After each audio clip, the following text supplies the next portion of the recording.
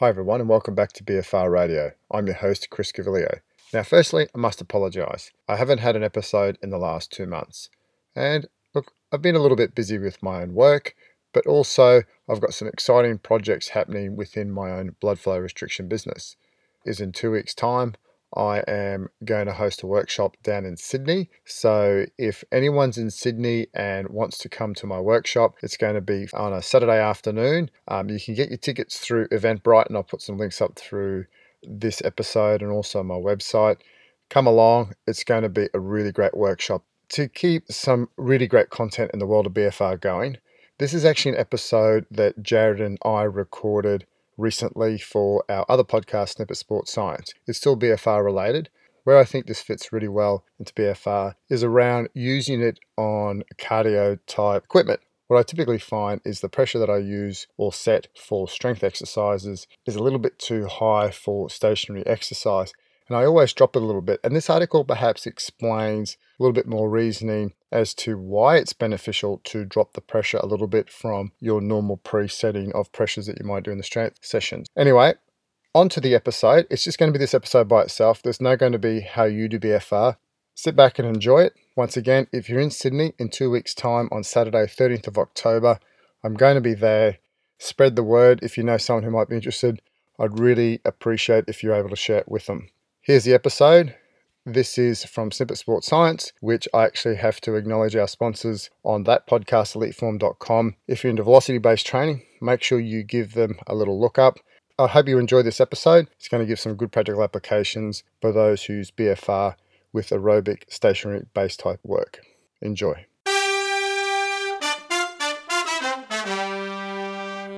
Finally, we're back together. I'm Chris Cavillio, and I've got Jared online. How are you, mate? Pretty well. How are you doing, Chris? Yeah, very well. So we've been doing some solo sessions recently. Jared's in the middle of his PhD, so he's thick into data analysis and writing. And firstly, how's that going at the moment? Exhausting, as anyone who's done a PhD probably expects, yourself included. Yeah, totally understand. Anyway, so we're trying a new format today, slightly different audio type setup. So hopefully the audio is quite good here. And once again, we're back on track for our group sessions here. And today's first one that we're going to dig into is around blood flow restriction. It's actually called Effects of Different Percentages of Blood Flow Restriction on Energy Expenditure. And this is out of Brazil from Pfeiffer et al. So just to start with, Jared, do you want to just kick us a little bit off about the introduction around this paper in particular? Yeah, most of what the researchers speak about is they talk about the energy expenditure that people are interested in achieving from exercise.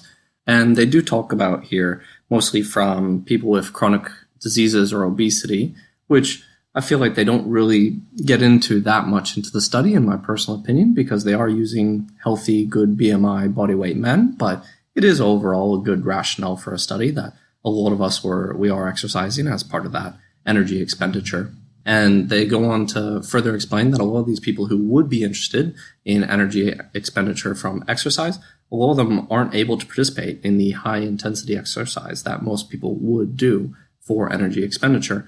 And so if we can find a way where there's a low intensity exercise with applying additional stimulus, such as from blood flow restriction, then that might be a beneficial alternative for them. Furthermore, because of the specific activation that blood flow restriction training can have, there could be additional benefits from the training. As other people have seen with the activation of type 2 muscle fibers and signaling, such as for target rapamycin, there could be additional benefits from the blood flow restriction training. Yeah, and look, potentially there also that if they did use obese participants in the study, they have actually may have been precluded from the study due to contraindications around it. Right, exactly. Whenever you try and first look into studies for things like this, you do need to start with a healthy population before you're then able to see if it's safe and effective for a less healthy population.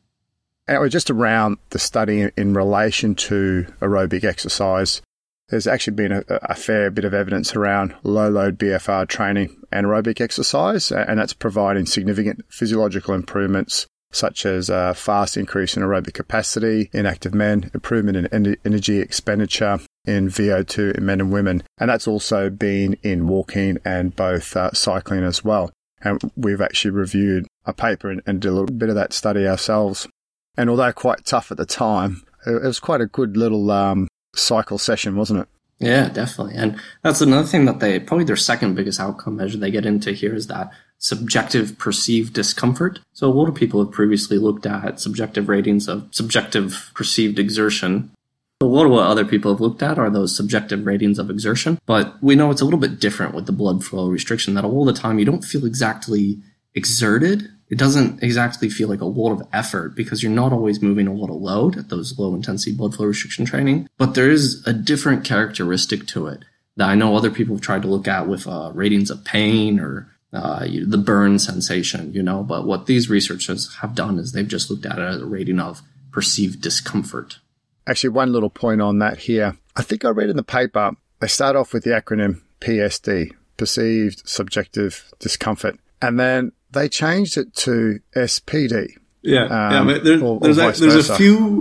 So these are Brazilian researchers, right? And obviously their English is excellent. They're publishing in the International Journal of Sports Medicine. Obviously their English is good, but when people who are English second language are writing something, sometimes there's some interesting little English bits. Like the first one I saw was instead of hypertrophy, they just call it trophy.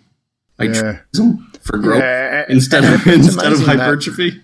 It's amazing that they've changed the acronym halfway through the study, but it's actually got through the review process. Anyway, so that's a really nice introduction to the idea behind this study in respect to the experimental approach to the problem. What they did here is each of the subjects performed 4 experimental conditions without BFR, and at 50, 80, and 100% of BFR according to the pressures that were calculated over 4 sessions with 1 week of rest between each session. The subjects, they chose 24 young, healthy men, as Jared said earlier. Perhaps the one thing that they had to do to ensure that they had no contraindications around the subjects that they had in the study. For the measurement of the BFR in the lower limb, the subjects initially rested for 10 minutes in the dorsal decubitus position on a stretcher, and then the cuffs were placed on the most proximal parts of the right and left thighs. Now, this position here is they're basically laying down. I actually tried to Google it, and I still couldn't find it. Do you know what that position actually is? It's just supine. It's just supine. That's another one of the strange little English things. I don't know why they've written a dorsal decubitus there, but yeah, it's supine. So they've got them lying on their backs the way that you and I would have them. Yeah. The cuffs that they used were 18 centimeters wide, so perhaps a little bit wider than we're normally used. So the ones that we traditionally use would be probably about 10 centimeters wide, and they're manually inflated until the blood flow was completely restricted, so complete arterial occlusion. From this point here, they could obviously then calculate the different percentage pressures according to no occlusion, 50, 80, and then 100% of the BFR. With respect to the treadmill test, what they did here is they obtained a maximum velocity in order to subsequently establish the subject's 40% of maximum aerobic velocity. This value was established because a pre-study provided evidence that above the 40%, the subjects began to run. So they obviously chose that as the cutoff point. In the test, what happened here is the subjects started walking at 3 kilometers an hour with the treadmill at 1% incline. After each minute, the speed was increased by 1 kilometer per hour until the subject reached the point of total exhaustion. The point of total exhaustion was considered to be the volatile fatigue of each subject. And there, I think they mean volitional fatigue as well. That was another one that jumped out at me a little bit. Volatile? I don't think that's quite right. I think they mean volitional. That's a good point as well. Volatile, that's quite a strong word.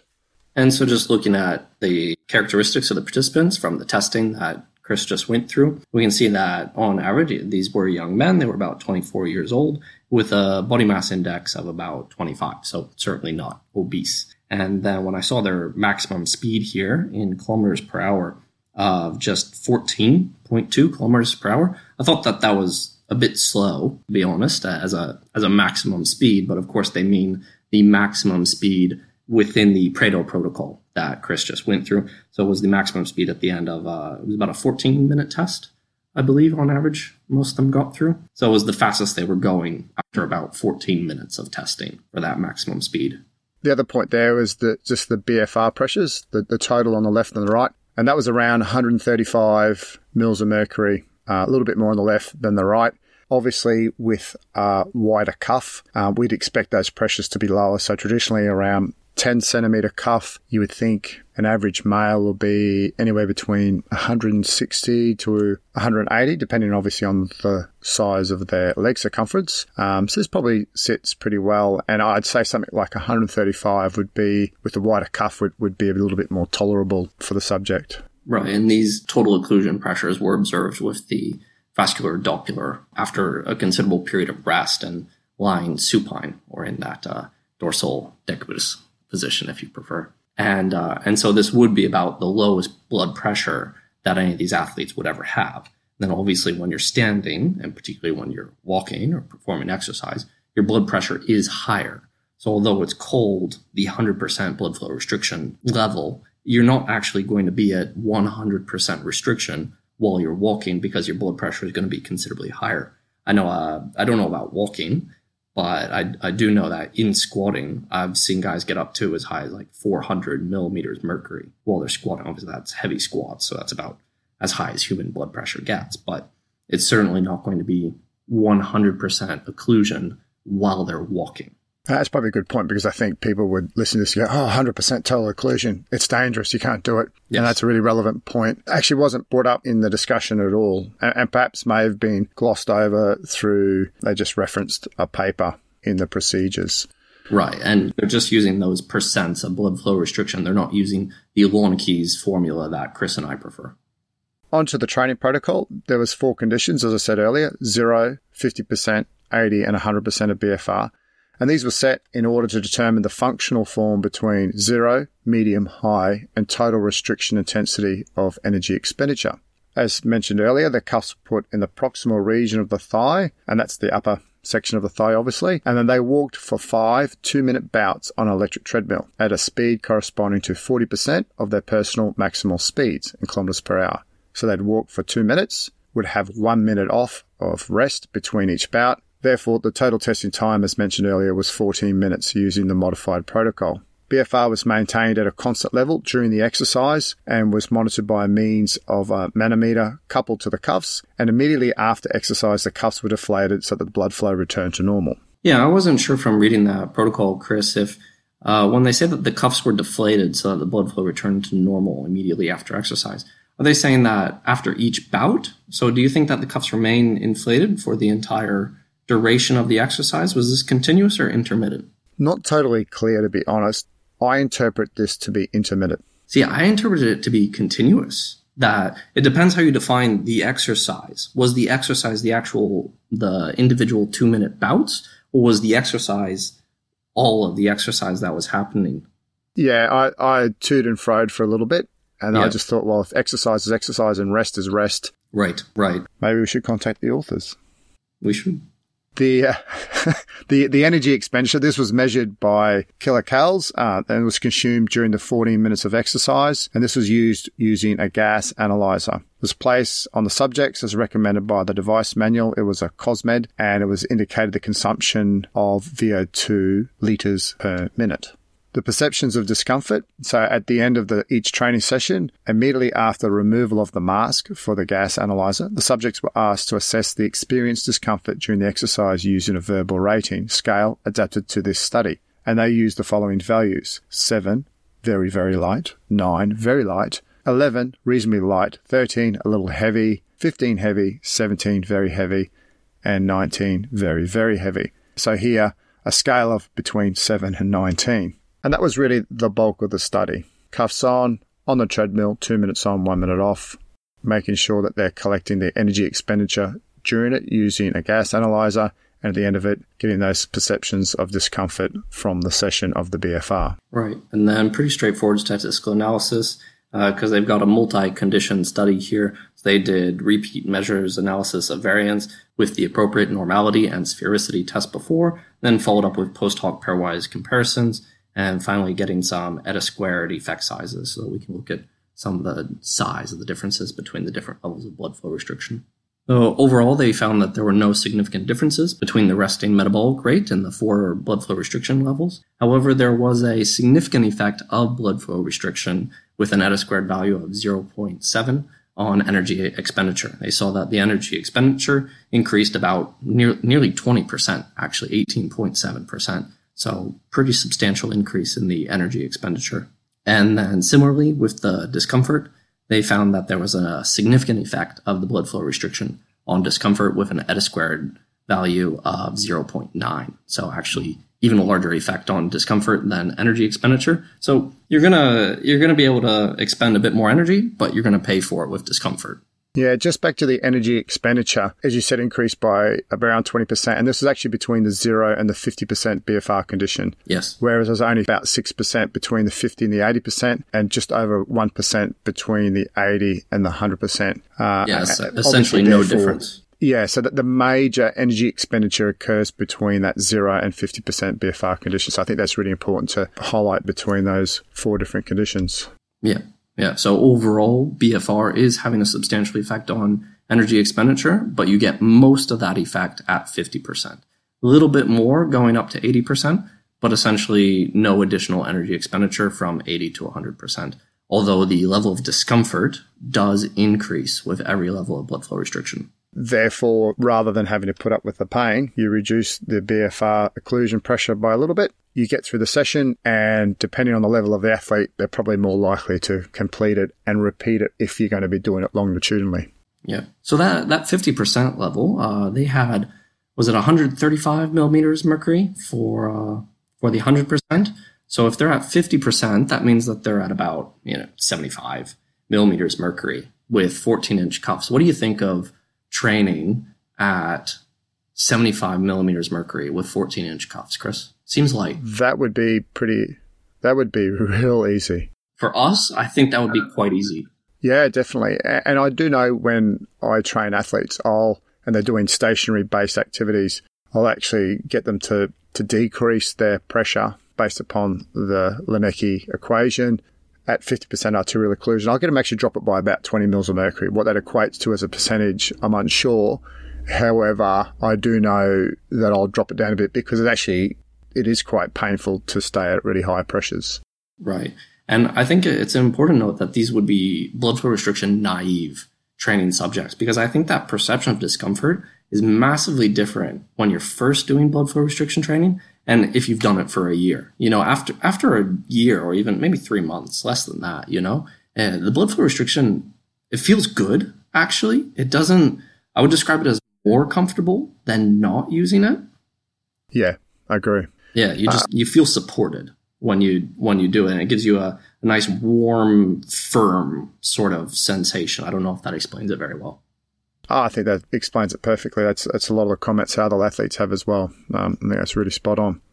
A couple little points just want to discuss with Jared and highlight is some ideas or concepts in their discussion. And for example, one of their hypotheses that explained around the increase in energy expenditure in aerobic exercise combined with BFR is that they thought that oxygen reduction and intramuscular metabolic accumulation occurs, and this causes a greater recruitment of group 3 and 4 afferent neurons and therefore promoted increased recruitment of type 2 muscle fibers. And Jared brought up a really point, and I'm just going to let you take over about your point about this. Yeah, I don't want to be too critical, but I don't think it really explains energy expenditure. It's a reasonably correct mechanism, but it looks kind of like something that I've seen in a lot of other research. It's quite well agreed upon.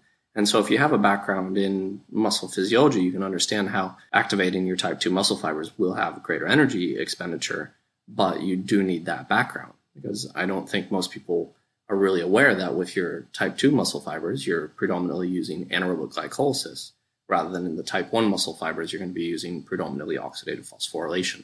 And your anaerobic glycolysis is much less efficient than oxidative phosphorylation. And so it's going to be using a lot more energy to be doing that. And it sounds like a bad thing, but if you think about it a bit, you're essentially getting free exercise by doing that. So you're doing essentially the same work, very near level of exertion, maybe a bit more discomfort for BFR naive participants. But at the end of the day, you're doing basically the same movements over the same period of time and being able to have more energy expenditure for it.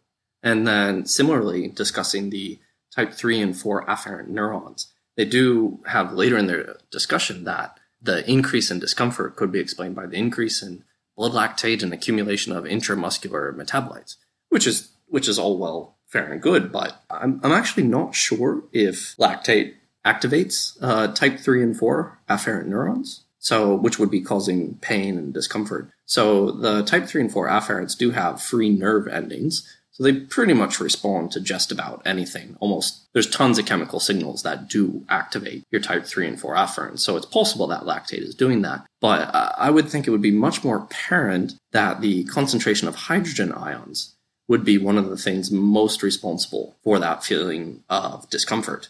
I believe that's largely responsible for the sensation of the burn that you particularly get from, any heavy exercise, but particularly blood flow restriction training. It has a very strong particular burn sensation to it. And I think that would primarily be to the accumulation of hydrogen ions, a more acidic environment. Totally agree there. And as we spoke a little bit offline, it's kind of like they've just taken a couple of good sentences, whacked it in the paper there, and used that as one of their hypotheses, which they didn't actually measure anything to back that up or to support that. And just thinking about, as you're talking about, some of this stuff could have been really easy to measure and would have been interesting to add into the paper as well. That's my 2 cents worth. However, irrespective of that, I think what the outcome here is that, or what I like about it, is that when you start looking at pressures for aerobic or longer duration aerobic work, do we need to be going to those higher pressures? And I think that's a continual conversation around the use of BFR. How much do we truly need? And potentially in the case of energy expenditure and what we're trying to get out in those type of sessions, that you can actually lower the pressure, especially in a training group that may not be well versed in the world of BFR. Your thoughts there, Jared? Well, yeah, I completely agree with that. I do think that overall this is an excellent, exceptional study. I do think it is very well done. Having the 24 participants doing 4 different conditions, fairly demanding, 5 weeks doing this study with the pre-testing originally and all of that it was quite a bit of work that they did go to. I mean, always we want to see more measures, right? But at the end of the day, I would consider this a very good study, and they've made an excellent contribution. Yeah, I agree. Thanks for your time, Jared. Really appreciate it. Thank you. Good to have you back. And thanks, listeners, for joining us. And also, once again, thanks to eliteform.com. And that's all today for this episode of BFR Radio. I hope you enjoyed it. If you want to take part in the podcast, please contact me through my website or on social media channels at Chris Gavilio. For more information and to order a set of your own BFR cuffs, please visit my website at sportsrehab.com.au. Thanks for listening and keep the pump.